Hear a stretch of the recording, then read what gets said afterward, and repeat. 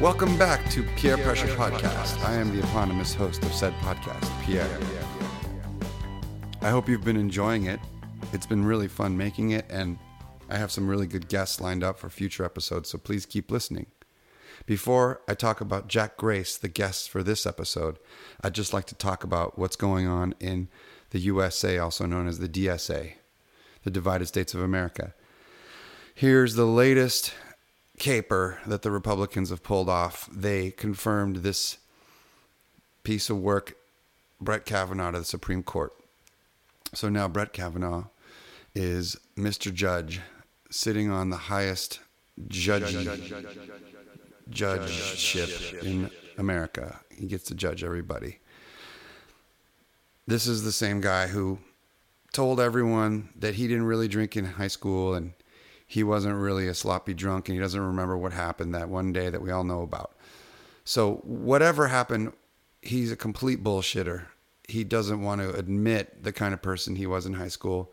He was a drunk frat boy douchebag, which definitely doesn't disqualify you for many, many jobs in this society we live in. But I think lying about it does disqualify you. He did that. Everybody knows he did. Now he's Mr. Judge Man. So what I say about that is I don't believe in divine retribution or fate. I don't believe that, good things happen to good people, bad things happen to bad people. I believe in the random power of nature. I believe in entropy. It all happens according to the forces of nature. But I do believe in human retribution, and the entire country knows what this guy is up to. We're all watching him. We all know. He's completely full of shit. We all know the Republicans who put him up there are completely full of shit. We know we have an illegitimate president. So it's going to come around.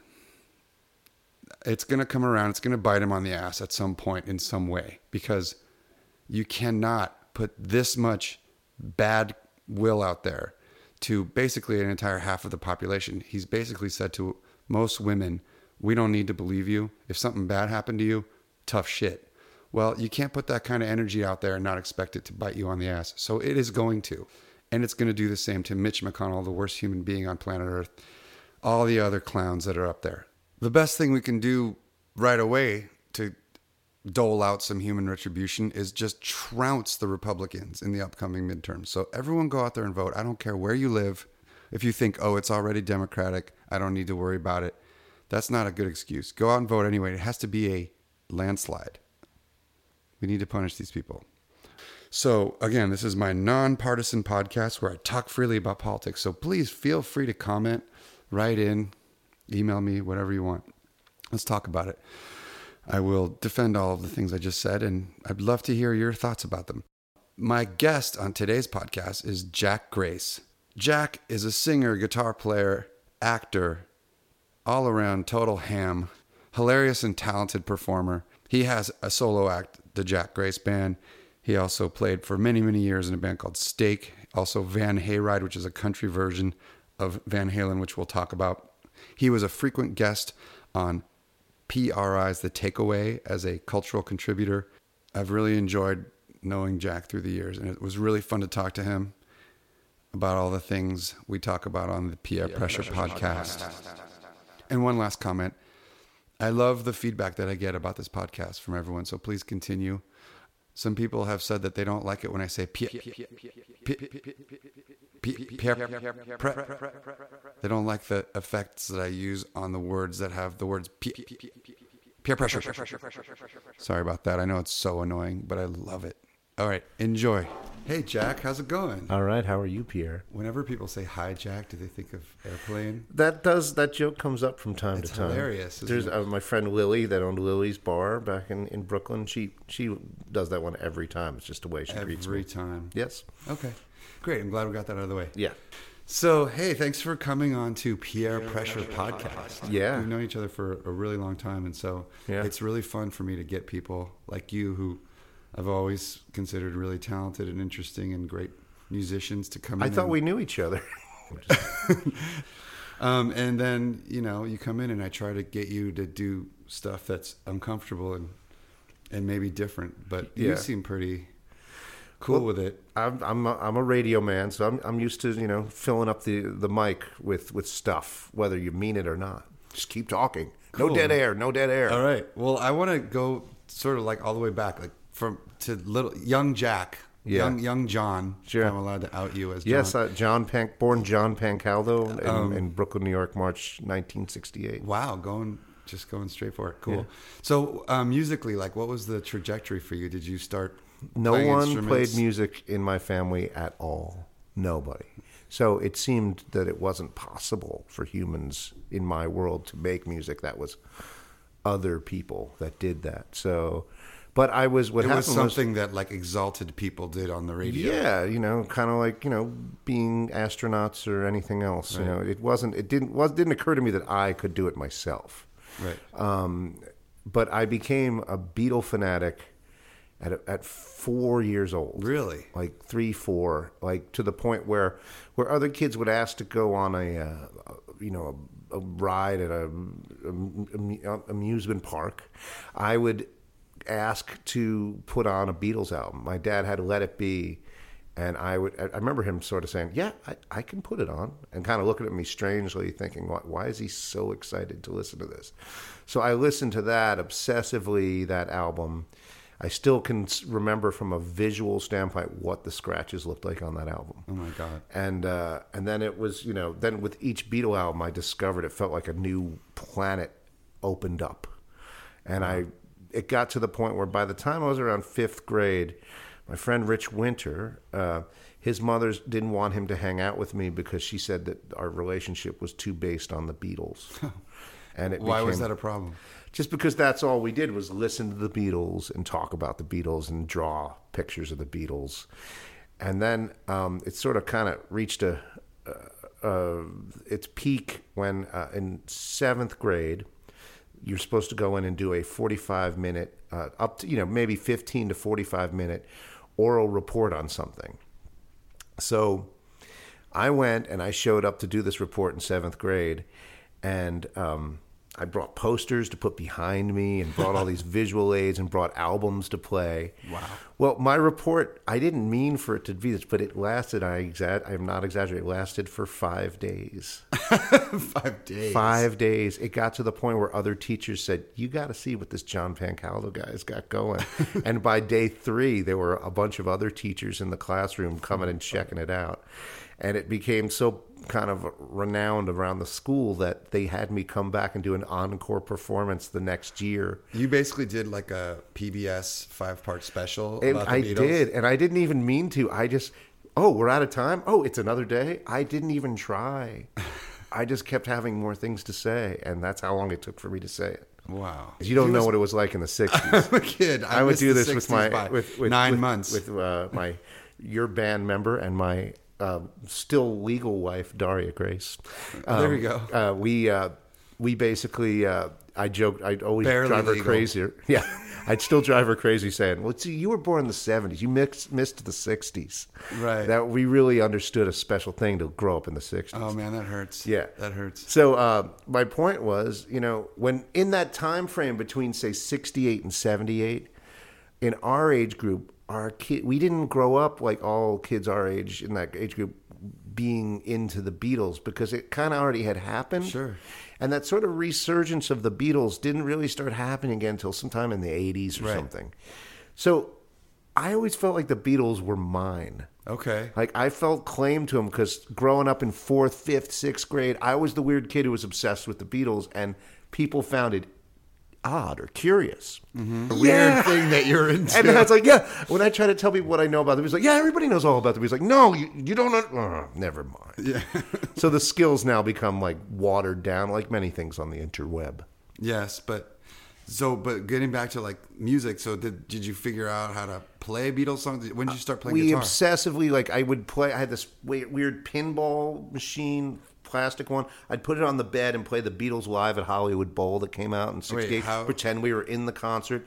And it's a pinball machine that makes music? Yeah, it felt like a keyboard to me at the time. Oh, but I would stand on the bed and pretend it was a stage and use it. I tried everything.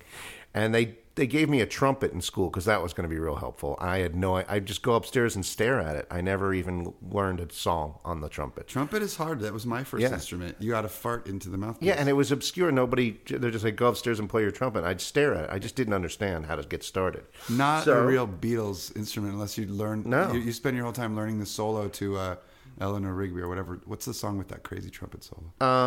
Well, Penny Lane. Penny Lane. That'd be tough for a 10-year-old or whatever. Yeah, and exactly. That's pretty high notes. Yeah. So French then horn. I sort of eventually then they gave me an acoustic guitar, which I still have. And the problem was I had, my next door neighbor kept trying to teach me Twinkle, Twinkle, Little Star, single notes on the guitar. And I still could not make the connection. How old were you? At that point, I was probably like 6th grade. And I thought I would start playing guitar, but it didn't take because I couldn't figure out. All he had to do was say, here's a G chord, and this is the first chord to yesterday. Mm-hmm. And I know I would have gone nuts. Look, I'm going to self-blame that somehow I couldn't figure out. But back then, it was like you couldn't go on YouTube, you know? You know what I did? Yeah. At age 13, I got the Beatles complete. And I started with the G chord of like, whatever, Love Me Do. And that's how I learned to play guitar. Yeah, Actually. so you did it a little earlier. And Really? then what happened finally for me is that I got pretty lousy grades when it came to high school. So I had to go to a crappy college. So I went to this place, Dean Junior College in Franklin, Massachusetts. Which Is that now a real apparently place? It is. I know. Now it's a 4-year college. It's called Dean College. Got it. But so I kind of thought it was going to be a place that I would have a lot of similar-minded people that just maybe didn't apply themselves in high school. In all honesty, that really wasn't the case at Dean Junior College, and I was accustomed to partying with people that were fun, eclectic, kind of scholarly misfits. And so, long story short, Dean Junior College was boring as hell to party at, and that was the best thing that ever happened to me. Because I took a guitar and went into the practice rooms and learned. Like you were always, you've always been into acting and theater and stuff. And my family still always says, when are you going to get back to acting? When are you going to do that? And it was sort of my first talent. And so NYU, and you're doing acting classes and stuff. And then I just went and finished. So then I transferred couldn't be in New York City anymore. So I went to Burlington College and became a music major and went on the 5-year program of three colleges. And as I was there, anyway, I got a pretty good musical education. And so just to jump ahead, like about 2 summers ago, when before Trump had become president, there was some news that Burlington College had closed, and it was national news. This little college, what? And I'm mainly upset that my college had closed. Like, what do you mean? I can't go back. Yeah, and it's because Jane Sanders, Bernie Sanders' wife, was the president of Burlington College. She took over after I left, and they tried to move it from a small, really cool college with no grades to a big campus, going against UVM and St. Michael's. The problem was in Burlington, Vermont, is that they didn't need another big college. So it sunk. So the news was more like, see, Bernie's no good because his wife brought your college down. Oh. And so anyway, so I finished the college and then went and started a band in Boulder, Colorado in 1992 called Stake. And we got successful kind of quickly. Within 4 months, we were playing often in front of 300 people and started touring. And I figured, well, of course, we're really brilliant and amazing. Here comes our really stellar career. Yes, of course. And then we moved the band to San Francisco around 94, 95, and our management didn't really seem to help us out. It kind of hindered us more. And then we moved back to New York in 98. And here we are 20 years later in having some accomplishments, but enjoying relative cult obscurity. like the Beatles. Just like the Beatles did. Yeah. So, I'm following their path. Jack, there's probably a kid out there who's learning all your songs and doesn't want anyone else to know that, he or she knows all the Jack Gray stuff. And it happened to me once. Duo covered one of my songs in front of me. So cool. And at the time, I was just like, this is the way it's going to be. That's the only time I've seen that happen. It's insane when it happens. It happened to me once, on the internet, or twice, where somebody does a cover and you see it and you're like, wow, I've made it. Yeah. Well, now I have, I guess technically I have a hit. Oh, okay. Being that it's the song Big Bear with our band Stake was in the Super Troopers movie. That's cool. become like this, thing. And now the song made it into Super Troopers 2, which came out this year. So That's great. that has been covered on the internet once in a while. Pierre Pressure Podcast is brought to you by Tungsten Filament. For a high melting point, low vapor pressure, and great tensile strength, remember Tungsten Filament. The song has this sort of stats. When I play it live, there'll be a lot of people younger in the millennial sort of scene, and I've been told I do a great cover version of the song Big Bear. And then I say, actually, it's me. And then you see them check their phones, and you see that sort of like little rustling of excitement, and they go, "It really is you." Yes, it is. So that's my management problem. And while I'm talking about that problem, the other problem that I have right now Let's talk about your problems. is there's another Jack Grace out there. You know what? I was actually looking you up earlier. Yeah. And I saw that. And I was like, who's this dude? Come on. First, there was one in England, but he's sort of mellow, and he's not really. He kind of keeps more in England, and I don't know. He hasn't been. But now this other guy is from Australia, and he's sort of somehow my YouTube page is merged with his. And I said to him, "Don't you want us to be separate?" He goes, "I didn't do it." Of course, I had to come when I was not in the mood to deal with anything. Yeah. But I had a day where I rose up and said, "What am I supposed to take this lying down? I gotta fight for my name. I have." Yeah. So You've I've had it for a long time, Yeah. and you've done a lot of work with it. Yeah. So I'm in the middle of just doing the best. I don't mean him any ill will, but I do think it was irresponsible of him to see that there was already an established Jack Grace musician and plow through anyway. I mean, Is right it now, his real name though? That's what I don't know. It kind of doesn't matter. It doesn't really matter. Yeah. I mean, David Bowie, Right. his real name is David Jones. Right. He saw that there was already a David Jones That's out true. there in the Monkees, and so he came up with David Bowie. That's true. That's called being creative and smart, people. Yeah. Jack Grace out there, are you listening? The other Jack Grace. You've been warned. Hey, I want to go back to Yeah. like theater. Like, so you were doing acting, and how I want to talk about how it informs your music, because you said you were into Neil Young and you were like at NYU playing NYU Neil Young songs. Yeah. Were you ever into like musicals? No. No, the answer is no. Never been into Zero. musicals. In fact, I was always trying to find my way in the acting world.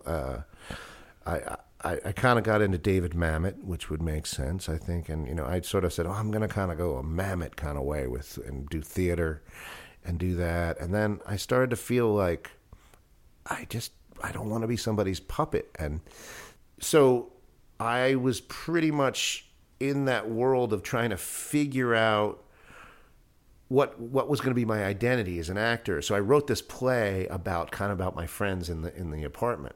And I remember one of the names of the people was Gavin. Okay. And that's all I remember about that lousy, crappy play I was trying to write. Gavin. Yeah, Gavin. That's the name of the play in retrospect now. You never Gavin, performed it? A boring play about something that didn't happen. So I got stuck.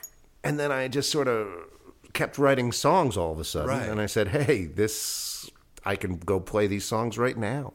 So this brings me to a point, Yeah. which is that your performance style is really performance-y. Yeah. Like, so it's like you're a total ham. You are the country ham. Yes. And so when you're on stage, like you're bringing it full on all the time. Like it's not just I'm up here Yeah. singing a song, hope you're listening. Some days. Some days, but even when you probably feel like that, you don't Yeah. really do that because that's like just not how you Yeah. rock. So it's pretty cool. Like you really do this. Yeah, there's a dramatic aspect that can sound really corny. Yeah. But I don't know. It works. It's cool. Well, then I had the other band, Van Hayride, which is sort of Yes. a countrified Van Halen band. But I never saw it as a tribute band. It was more, the way I explained that was that, well, let's pretend Van Halen is a play and we're putting it on. Interesting. And I always felt like I was channeling Captain Beefheart Nice. meets David Lee Roth when I did it. And I tried to be as obscure and outrageous as possible. So at first, Van Hayride started to get some notoriety, and all the Van Halen fans at first showed up with they showed me their tattoos of Van Halen on their arms and all that. Nice. And I quickly scared all those people away. And again, it became another band that was like a weird cult obscure band because it turns out I'm weirder than I thought. I always those people, the Van Halen connection didn't endure enough for them to hang in there. I scared them away over time. You did, okay. I loved that band. It was so much fun. It still was fun. I stopped doing it because really the younger age group, strangely, Van Halen has not made it like the way AC/DC and other bands, Zeppelin. You know why? Because they got rid of David Lee Roth. That's my theory. That makes a lot of sense. Dumb there was move. a key time that would have kept them in the rotation because I think their music is, to me, way more interesting than AC/DC and a lot of those bands. For sure. Way more complicated and nuanced. And I love Van Halen. Yeah. And doing it as country is such a great idea. It totally fits. There's certain songs like Panama that I really think there were two songs I thought we ended up. I will say I think our versions are challenge Van Halen's, and that's Panama and the song Beautiful Girls. Those two I thought we really did well. Wow, that's a bold assertion. I know. If you're out there, you can find Eddie and Alex. Jack just threw down, man. I did. I said I challenged them. I didn't say better. Okay. I was careful. Cool.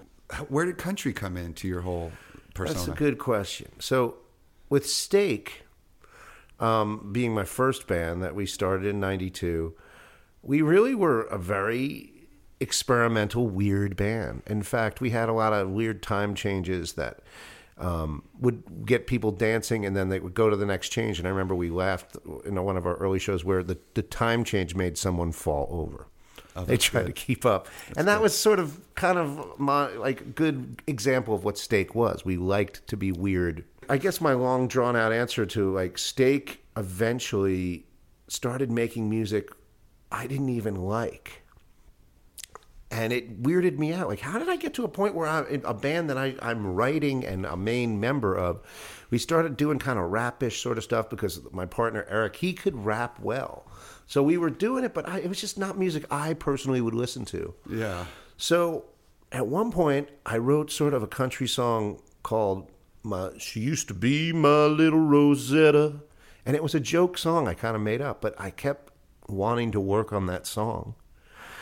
And then I just found the other thing is I growing up liking the Beatles, Neil Young, Robert Plant. These are all high-voiced people. Exactly. And I struggled to sing out of my range my whole time. And then I learned I was a baritone. Absolutely. And just around that time was when the Johnny Cash, Rick Rubin album came out. Oh, yeah. And I had a cassette that had, we were touring, Steak was touring all the time, and I had a cassette with the American recordings on one side and the Beastie Boys on the other. And I would play that cassette.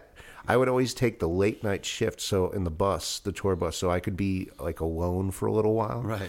I would smoke a little pot and just ride the late night circuit and be alone and listen to that cassette. And then I just found myself writing country songs, and I couldn't stop. I really felt like that album definitely gave me a certain direction from a vocal baritone standpoint. Sure. Yeah. And then from there, I just felt like this feels real. I started Jack Grace in 1998, just as I was leaving San Francisco.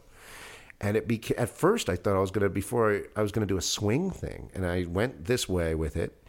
And it's kind of stuck.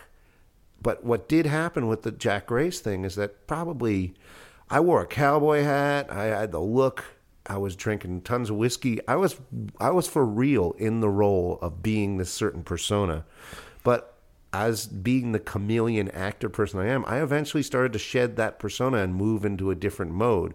So just as people were really digging the Jack Grace country thing and it was easier to market and I was getting some success, it actually kind of got a little confusing because then I started writing more Latin stuff and more rock stuff. And now it's back to, again, like, well, what is Jack Grace? Who is Jack Grace? Because I don't know. But apparently the one in Australia knows who he is. Yeah, exactly. He can tell you. You've got the theatrical situation. You've got country, and then you said swing, and then there's this whole mariachi thing going on too with your music. A lot of the amazing horns, and always like super top notch players like on your records. That's the best thing. One of the greatest things about New York City, you know. Yeah. And to have tapped in, I think, you know, we both have tapped into that level of players, and it is exciting to have just that level of talent around. Yeah. If you can give them something to chew on. Absolutely. So there's never been, but yeah, I love having a horn section, and I have horn charts, and now I have different versions of the Jack Grace Band in different parts of the country. I was just living in England for 9 months, and I have a Cambridge, England version of the band, and then I have a Cambridge, Massachusetts version of the band. So one of my prizes, I'm the only person that has a version of my band in both of the Cambridges. Hilarious. And I have to sometimes, it gets confusing. Well, the Cambridge band, I mean the Cambridge, Massachusetts Old England band. and New England. Yes. And then I have kind of a version of the band that I haven't used in a long time in Austin, Texas, and I'd like to kind of get one going more again in California. I know what you should do. You should go on tour with both bands and alternate days like Jack White, where you have one band one night. That wouldn't be great. real There's hard, right? nothing wrong with no. You have your English band one night, and then the next night it's your American band. Great thing. I'm not happy at all about the way things going down. Hard to feel good about a bad wind blowing round. What else can you do? Just try to see it through. Can't change the weather, so better change your point of view. Streets turn a bitter cold everywhere in town. Lean in against the window, you get your ass blown to the ground. I'm not happy at all about the way things going down. Hard to feel good about a bad wind blowing round.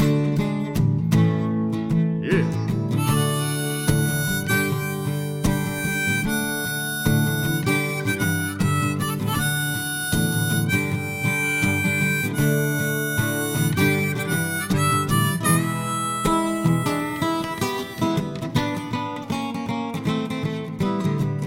Keeps blowing me, hard to ride it out. They say it can't last, but I swear at times I have my doubt. I'm not happy at all about the way things going down. Hard to feel good about a bad wind blowing round. Yeah.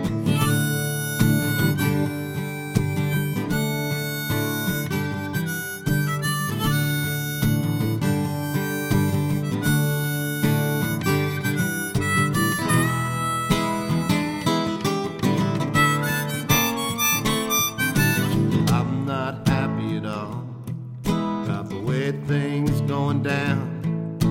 Hard to feel good about a bad wind blowing round.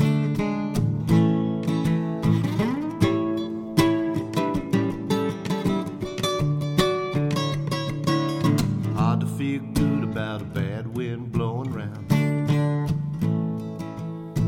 Hard to feel good about a bad wind blowing round. Hard to feel good about a bad wind blowing round.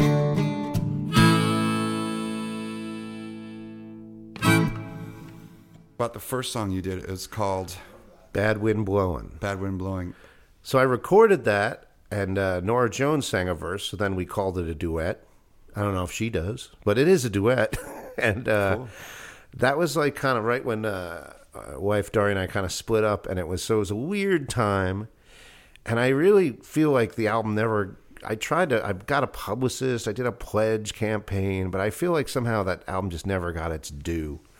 And, It's a really good album. Thanks. And Eric Ambel produced that album. The album's called Everything I Say Is a Lie. And yeah, I don't know. How'd you get involved with Nora Jones? We've been friendly for a long time and played a bunch of shows together, and I consider her a friend. And she said to me once, if you ever want me to sing on one of your records, let me know. So I called her, and she just showed up. That's cool. And the part she sings on the Bad Wind Blowing, she sings the second verse from the beginning, and she had just had a baby, and she hadn't sang in 6-7 months or more. Well, more because she was yeah. And she went in and sang that line in one take, and it was adorable. She just looked at me and she goes, "Jack, I don't think I can do better than that." It's beautiful. She nailed it. That's great. And everyone just said, "Yeah, you're good. Come on out." it's also a fun experience to get people that you respect and like to come and Right, collaborate and with you. The best part of it for me is, the hell with the bragging rights, is that she sang beautifully. Like, she's an amazing singer. Sounds. Nora is one of those people where when you hear her in a room, it's jaw-droppingly, unbelievably gorgeous. It's like the way her vocal cords are shaped in her body. there's something comes crazy. out. So, I'm trying to peer pressure you into talking about politics. So, Nice. What's that song about? Well, Bad Wind Blowin' is more like, of ominous what's to come. And this song was written now a few years back, and it, I think, in all honesty, the impetus was I used to book this club in New York that was New York's longest-running honky-tonk, the Rodeo Bar. Yeah. And the initial muse was I felt like it was on its way out. I had just had some dark conversation with the owner of the Rodeo Bar, and I didn't feel like he was making the right calls to keep the place alive. And that was the impetus of the idea of a bad wind blowing. And then it just seemed to carry over as a general, I like to write certain songs to leave them open to interpretation. There's a song I wrote about when our steel player Drew Glacken passed away. I have this song called Still Can't Believe That You're Gone. And some people think it's a song about a breakup. And some people think it's about losing someone who died. And that, I really like to have those sort of songs where they mean more than one thing. Is that on the last record? That one's on the album Drinking Songs for Yes. Lovers. It's the end of that album. And then we even put a little note of Drew playing the last note we took from the album before that. But so Bad Wind Blowin' is sort of a continuation of that idea of like, it could mean any sort of just bad news coming, bad times coming. Well, for Rodeo Bar, would it mean gentrification's coming, the rent's going to go high, and it just this meant that it club's was on gonna its way close? out. Yeah, which did happen, right? And then it did close. It was such a great place. Oh it my was God. magical, and but it also was. It was one of those things where its heyday had come and gone. Their and margaritas were a little too strong. Well, the other thing is towards the end, by the way, those margaritas, here's one of the weird secrets of the Rodeo Bar. People were like, I love those margaritas. They were grain alcohol. What does that mean? They weren't tequila. Moonshine or something? Grain alcohol is just pure. No wonder a lot of victims of those we won't name. It doesn't matter now. It's good, but it was grain alcohol and not tequila, and that's why people got so messed up on those things. Oh, dude, it was lethal. Yeah, exactly. Well, I watched many fun things happen to other people on that too. But that was a magical place. But so, I always found this being, I have written other songs. I've tried to write overtly political songs. Yeah. And I've also tried to make overtly political statements because I definitely have views. And when I used to be a commentator on the show The Takeaway on a PRI, and there I got a chance once in a while to talk with John Hockenberry about politics. And he sort of let me go a bit.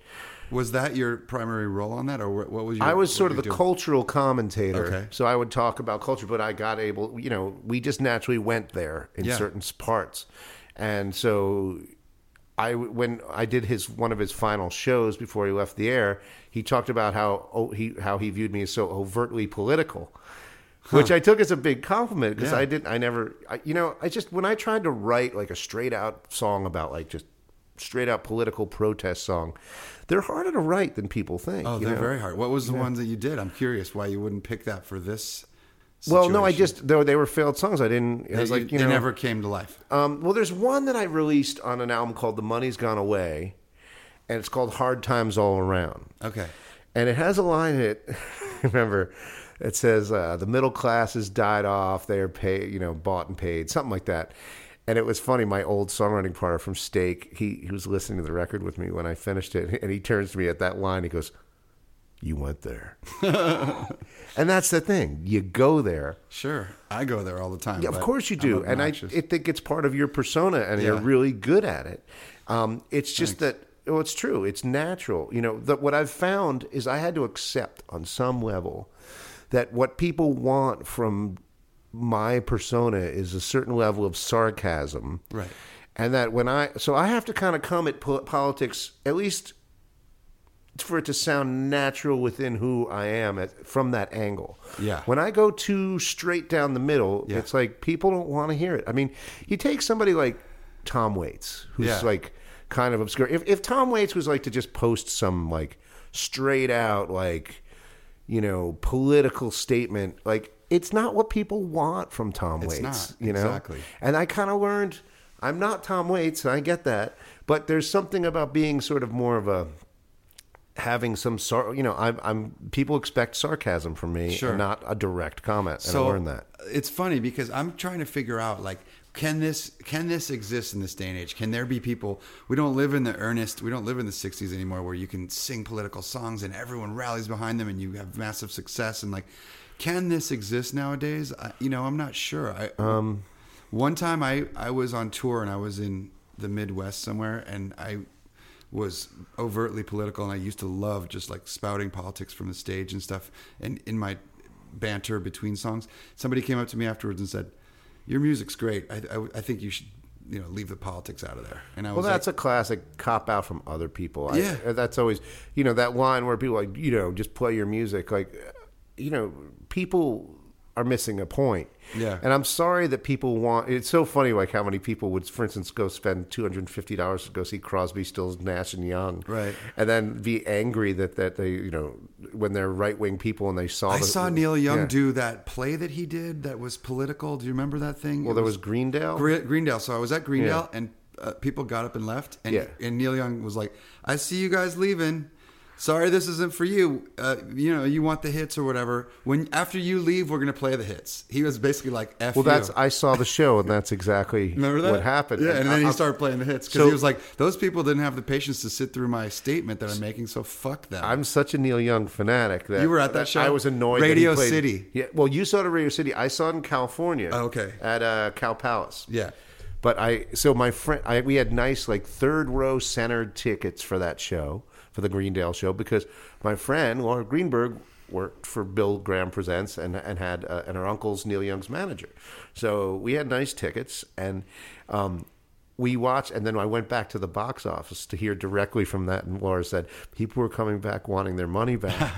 And I had to tell them, we can't give you your money back because you didn't like what songs Neil is playing. Yeah. That's not how it works. Nope. And she had to explain that to people. But then, so here's what happened. I remember the show so well that I really liked Greendale. First of all, Greendale was cool to see live. It was really interesting. yeah, What he was trying to do. exactly. Yeah. And then when he played the hits, I got annoyed. I was like, I still want to hear deeper cuts. I'm a real Neil Young fan. I don't want to hear all the hits. Right. And I remember the only song that he played that wasn't like he played like a Hurricane, Heart of Gold. He Yes. played all the hits. But didn't he have? Was it Crazy Horse? He did. I think he had Crazy Okay, Horse. I'm just going to say something. I'm going to Yeah. put this out. I cannot stand that band, Crazy Horse. It drives me nuts. It's like you and your buddies. It's cool. I get it. You're friends. You're all still playing together. I don't want to hear you whacking off on the Sometimes guitar their for harmonies are 20 cool. minutes. Listen, I love Neil Young's playing. I love when he plays loud. Yeah. That stuff does not work for me. Sorry, Well, man. okay. So check this out. I just saw Neil Young 2 nights ago. Yeah. The Air Pressure Podcast is brought to you by hashtag I as well. Hashtag IASWELL.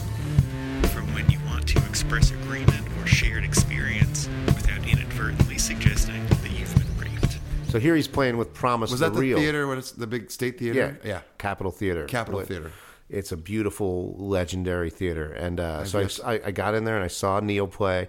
So he's playing with Promise the Real, which I think you'd really like. That's Lucas Nelson, Willie Nelson's son, and a bunch nice. of 20-somethings that all are kick-ass players. Yeah. And this is like, because I agree, because even back when I agree, the Crazy Horse thing. No offense to those guys. I'm sure, like they're doing their thing.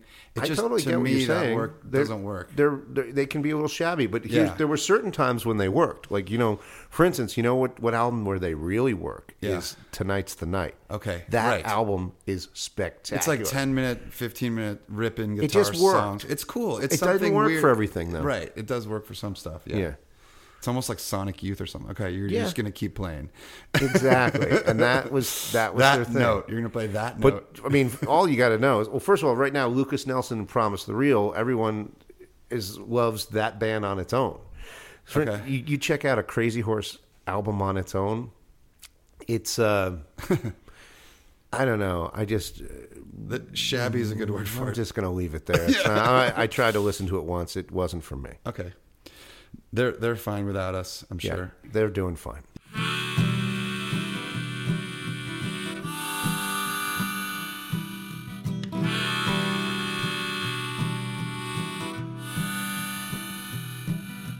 Gotta find money 'cause I'm scared of being poor.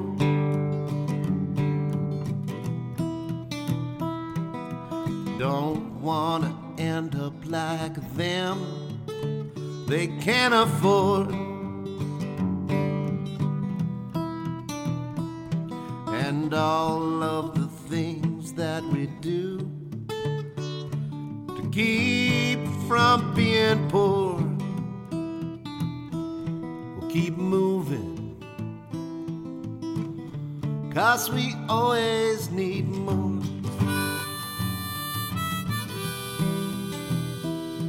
Keep moving,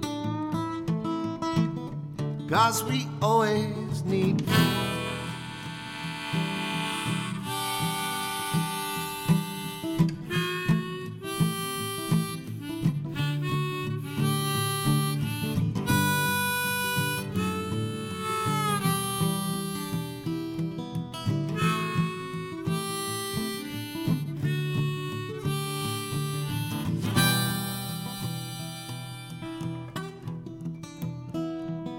Sometimes all you can be is scraping by.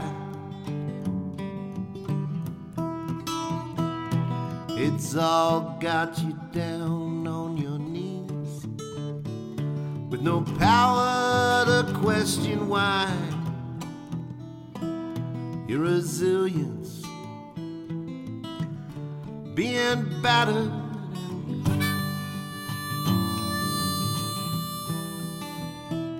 your resilience being battered.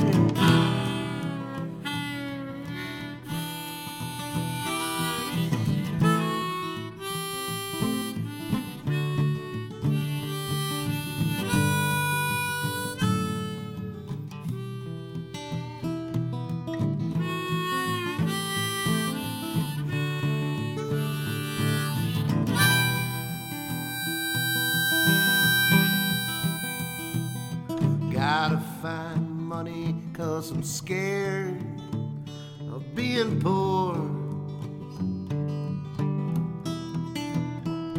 And all of the things that we do to keep from being poor, is it worth it? 'Cause we always need more.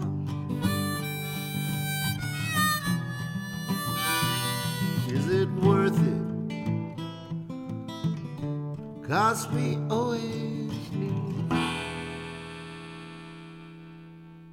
Now let's talk about the other song you played, the second song you played. Oh, yeah. Being Poor. It's called Being Poor? Yeah. Is it on an album? Yes. It's on the Everything I Say Is a Lie album. Got it. That's the latest one. That was the latest one that's out. Yeah. I have a new album coming out this year. I'll probably actually put it out officially early 2019. I will say one thing about putting out albums now in the 21st century. Pierre, you love making albums, right? I love making albums. I know. That's And what then- I'm going to finish the sentence. Exactly. first. But what I feel now is that for much the enjoyment we have for making albums, the punishment is having to put it out these days because it sucks. It sucks. It sucks. And we're whining. We sound Yeah. like whiny old men. We are, because Yeah. it's just we like the muse, but Listen, trying to people who are 20 years younger than us have figured out a way to do it that doesn't hurt your soul. Yeah. I'm working on it. Yeah. It's hard, man, because we grew up in a different time, and again, we're old ass men I sound like an old ass grumpy man who, but we watched the bottom drop out of everything we knew about how creativity works and how you give your product to people or sell it to people or whatever. So, what are we doing? What are we doing about it? Yeah. Well, for now, I'm also with you. Like, I mean, well, let me ask you this: Have you succumbed to the Spotify dragon?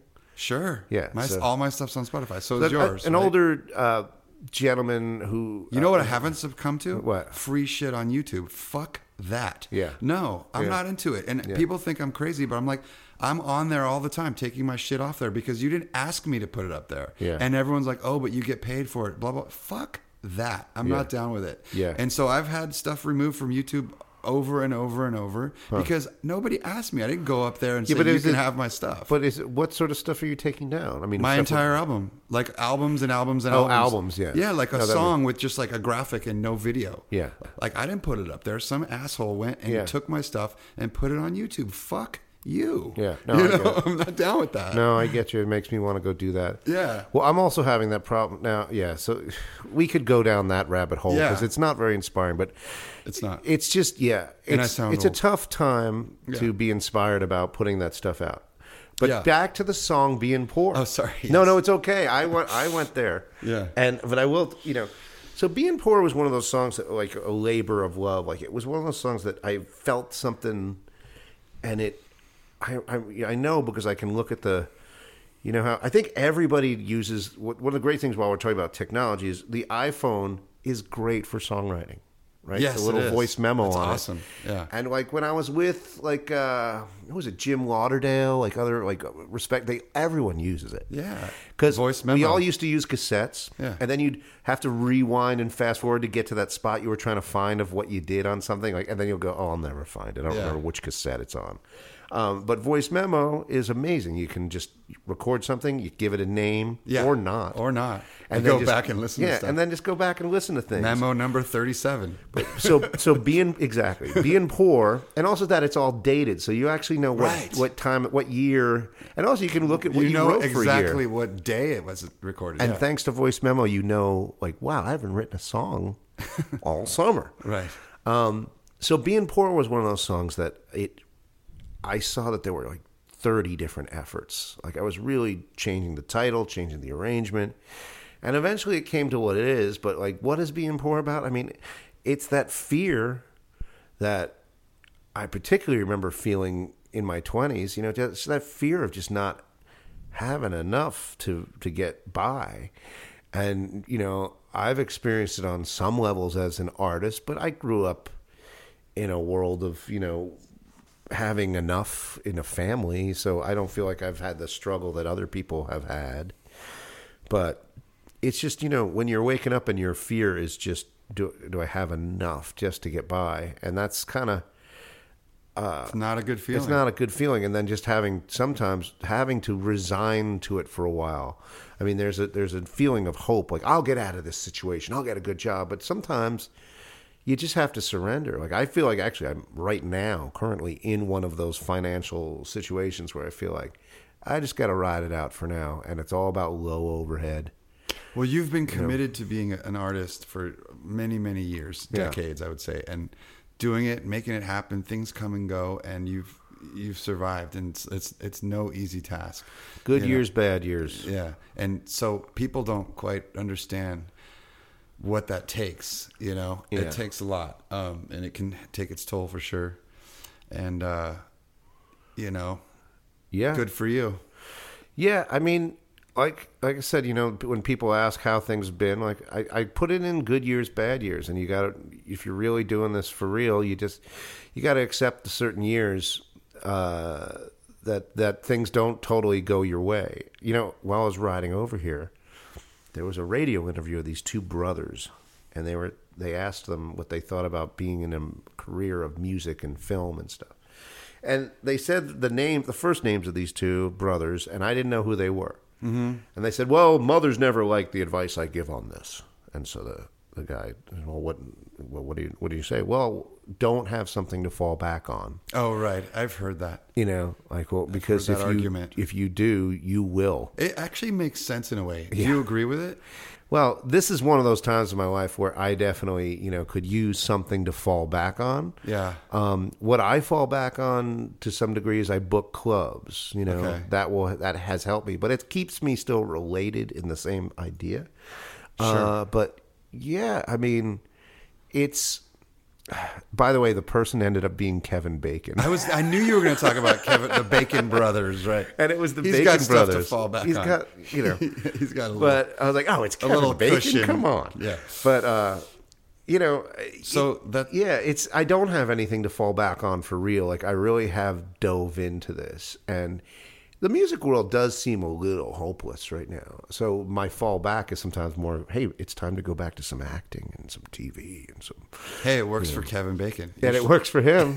Yeah. So I don't know. Hey, maybe you will do that. I mean, I don't know. I'm not saying you should, but if there's something else, it's also always nice to get out of your primary creative pursuit.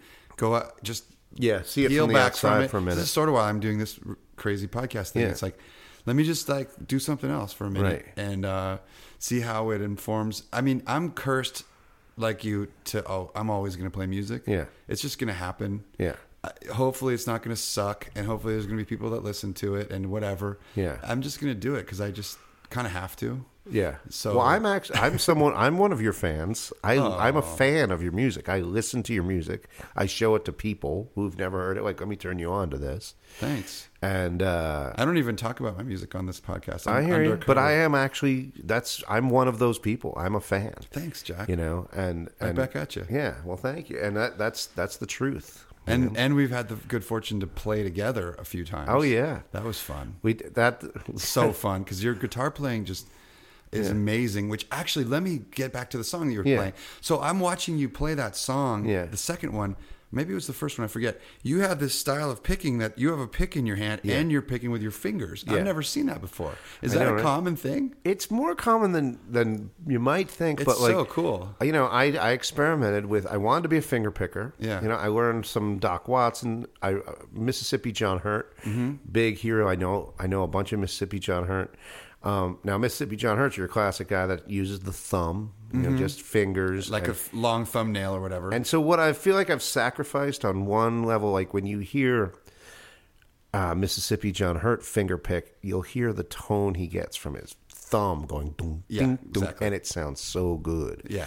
I've sacrificed that bass tone for using a hard pick, but what I just wanted to do is have one pick in my hand, Right. And You just don't go know, back like, and forth. It's I know. always I didn't in your want hand. idea. I tried the 'Cause finger then picks. you can rock a lead and your pick's already in your hand. You All know of what it. I do? Yeah. I have a pick stuck in my thumb. Yeah. But then half the time you drop it, Yeah. which is a pain in the ass. And then I always have a pick stuck in the headstock of my guitar, like above the neck, above the thing. There you go. Both of those are not good solutions. I don't want to do the full rock and roll, like have picks on your mic stand. Yeah. But like, you always wish you could just do both somehow. Have Yeah. the pick for when you need it and have your fingers for That's when you how need I it. went with it. And I think that in looking, it looks like Jerry Garcia has that same style. Really? He definitely pretty Pick in the much- hand in the two fingers. Yeah, I think he did it Oh. as well. But I didn't know that till recently. I just realized, like, I think he kind of does that. That's cool. But it's Because then you flow effortlessly between leads and chords. Which absolutely. Is so Then I cool. just feel like I just play guitar. I don't Yeah. think about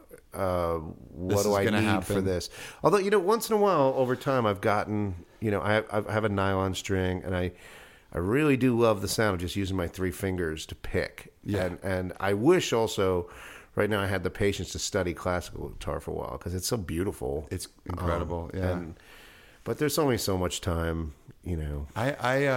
I'm sort of jealous of kids. Like my kids are taking piano lessons, so they're learning how to play the right way. Yeah. And then I have this friend who's my friend's daughter. She's playing classical guitar, and she's just amazing. And she's just learning. She struggled through all the boring stuff, and now Yeah. she just crushes it with the classical guitar. Yeah. It's so cool. I know. I mean, I can tell you what happened in every Gilligan's Island episode.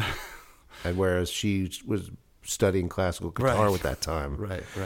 And, that was just in my family, that leaving me in front of the TV was just fine. And, I have regrets. Well, you got started a little late, I guess, with music. 18 Wow. is considered late, right? Yeah. To some people, I've heard people go, "Are you kidding? I started at 22." Well, of course, there's never a time. It's never too late. but Yeah. it's what you do with it. So I'm like, I want to prod you, like, to get Yeah. political. Like, I Yeah, want yeah. we're living through some crazy fucked up shit right now as we speak. We're going through this Judge Kavanaugh thing, Right. But so I started out by asking, like, can people make an anthem or do something? Yeah. Well, we were sort of touching on what what people can do now, and like I think here's where I see some problems right now, as opposed to giving solutions right off the bat, is that with social media and all the stuff, as they call the keyboard warriors and such. Yeah, I like that. It's people think they're making a difference by just simply liking and posting, and the problem is also that we're having a hard time making leaders because everyone wants to have a say now. Right. Even the music world is fractured, but so is the protest world is fractured, because we kind of need leaders to help. You need your Abby Hoffmans. You need your people that kind of help be the voice of a generation, a voice of a movement. There's a lot of leaders out there who are stepping up It's starting to happen, but it's just getting watered down by how many people go to which and to what. So I just that's where I see a frustration. But as far as people with protest songs, and it's hard to get a song. A protest song seems very hard to get somewhere where it makes a difference right now. Sure, but why not try? No, I absolutely if you feel agree. it. I mean, if you feel it. If it's and I'm something trying you to wanna figure do. out what is that path that it would take. That's all. It takes the same path that everything takes these days, which is you post something on the Yeah. internet, you have no idea what's going to happen, and most of the time it goes into oblivion, and sometimes it hits, right? Which is back to releasing albums. Like, well, what do just we how do about with back albums? to just who wrote "We Shall Overcome"?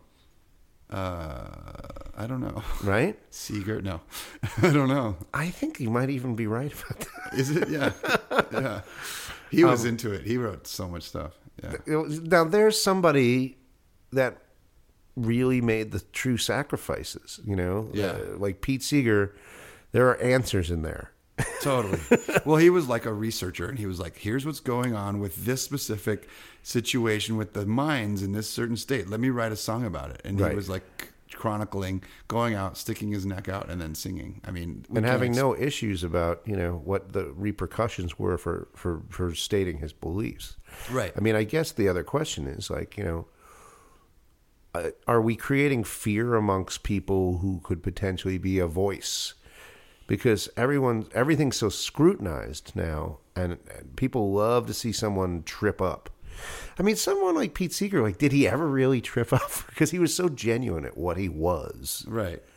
I think some people are taking up that mantle now these days. Who comes to mind? So as I've been doing these interviews, people keep mentioning different people. John Legend, whatever you think of his music. I bring up Green Day because they're super popular and they've really tread, and you can like them or not like them, whatever. They're totally not afraid to get political. I never took issue with it. I mean, it's not that I need to listen to it, but when I hear first of all, a Green Day song, it doesn't sound like this is crap. It sounds all right. Speaking of Green Day, did you hear that record that what's his name, Billy Joe Armstrong made with Norah Jones? Yeah. It's actually pretty nice. It's a cool record. Yeah, I like it. Yeah. They're doing like singing like duets. Anyway, that's Yeah. But so all the political bands that I love are from the 80s and 90s. I love the Minutemen. Fugazi is like the top of the top for me. And then, Billy Bragg is a guy who just was politics. Like you can't separate his music from his beliefs. Then you got like Rage Against the Machine and like a lot of hip hop acts who are. So I think being a hip hop artist kind of just is political. Yeah. Because we live in America. Yeah. There you go. I mean, if you're an African American, hip hop artist. Yeah. So you're just saying, here's what's going on. Yeah. And it's not good. Yeah. So that's pretty brave, I would say. Do you feel that any people get silenced these days? I mean, it seems like everyone. I can only think like the last instance is like the Dixie Chicks. Yeah. Like they got super silenced because they're a country. Yeah. Then there's this woman in country who's really cool who wrote kind of like a lesbian anthem. And her name is Casey Musgrave. Yeah. Do you know her? I know Check about her. out. Yeah. She's pretty cool. And she just, so as far as her politics, it's more like, she's from like the South and, from Christian background. And she's kind of just like, I'm going to sing about girls and with girls, and you're going to deal with it, you country people, whether you like it or not. Like this is somebody's reality of love, Right. Be cool with it. So, well, then there's, for instance, a singer I'm friendly with down in Texas, Jesse Dayton. Okay.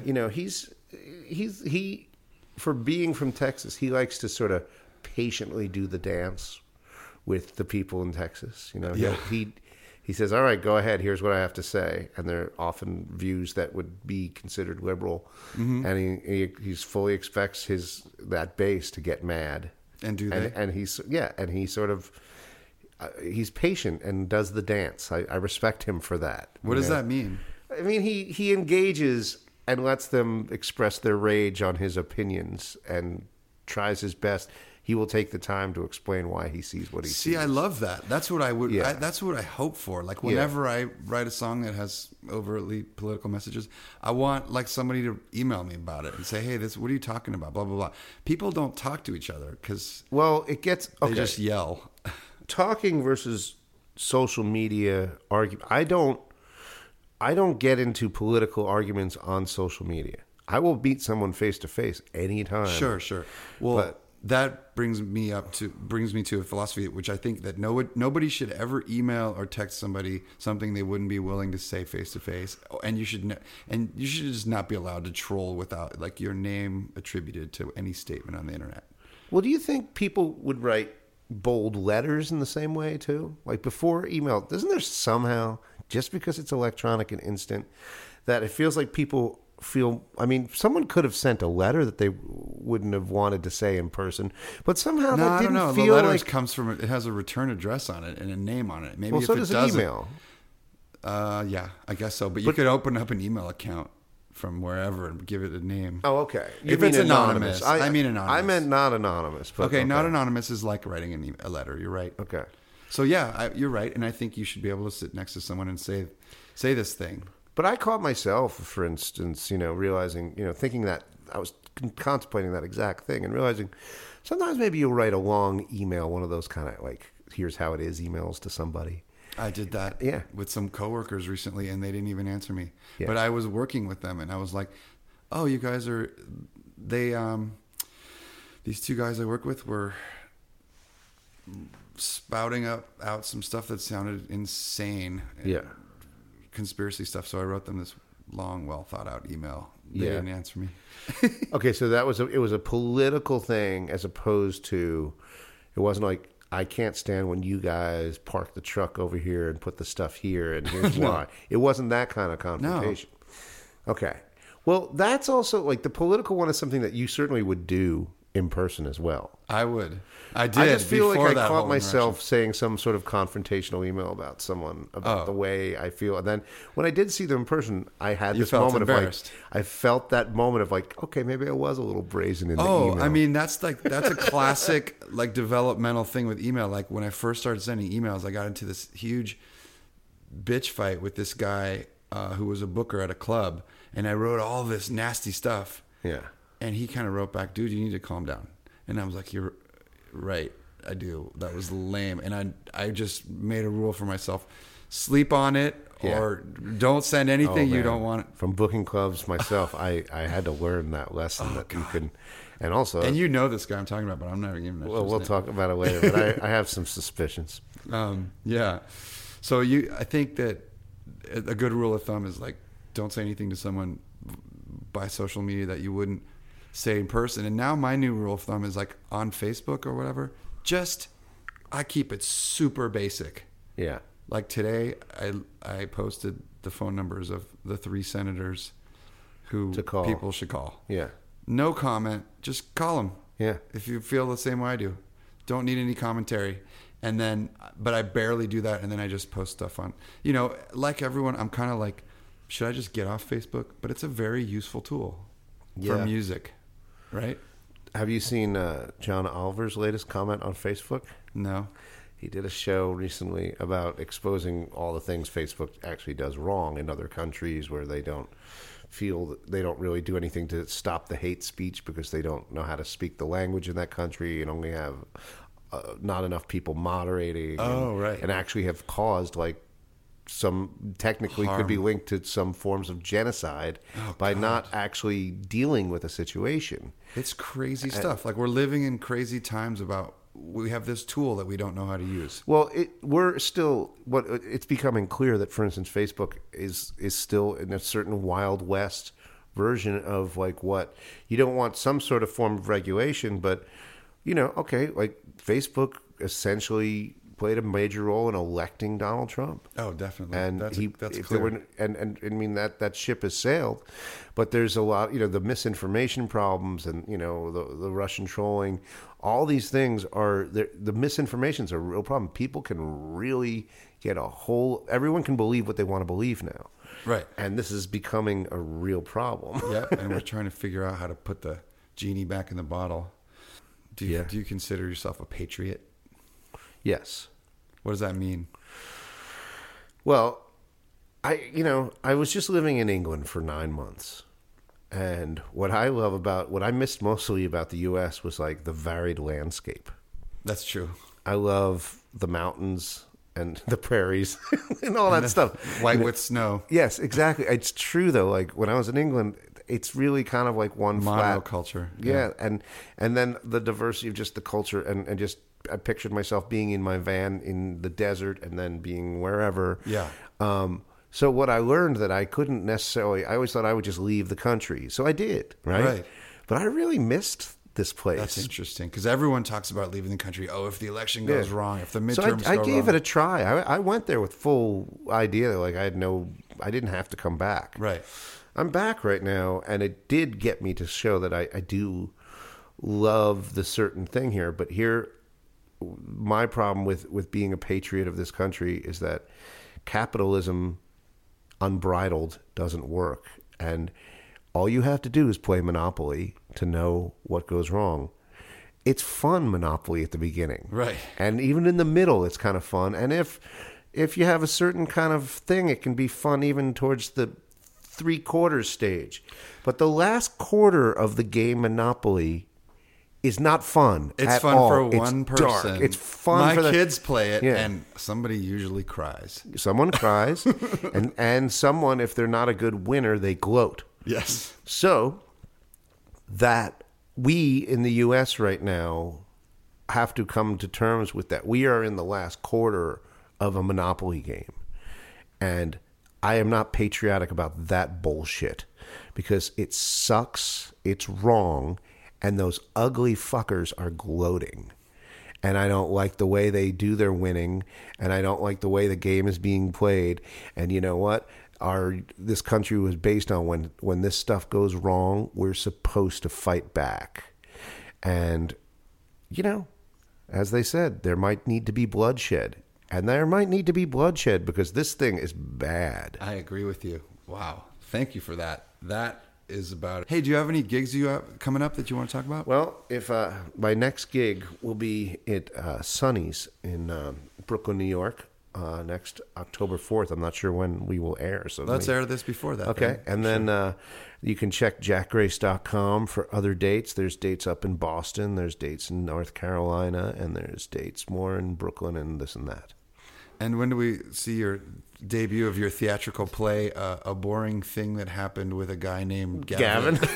Well, better yet, there's a new album coming out called What a Way to Spend a Night that I recorded in Cambridge, England. And I'm going to start doing pre-orders in the fall and have it out, hopefully, with all willing in January of 2019 zone.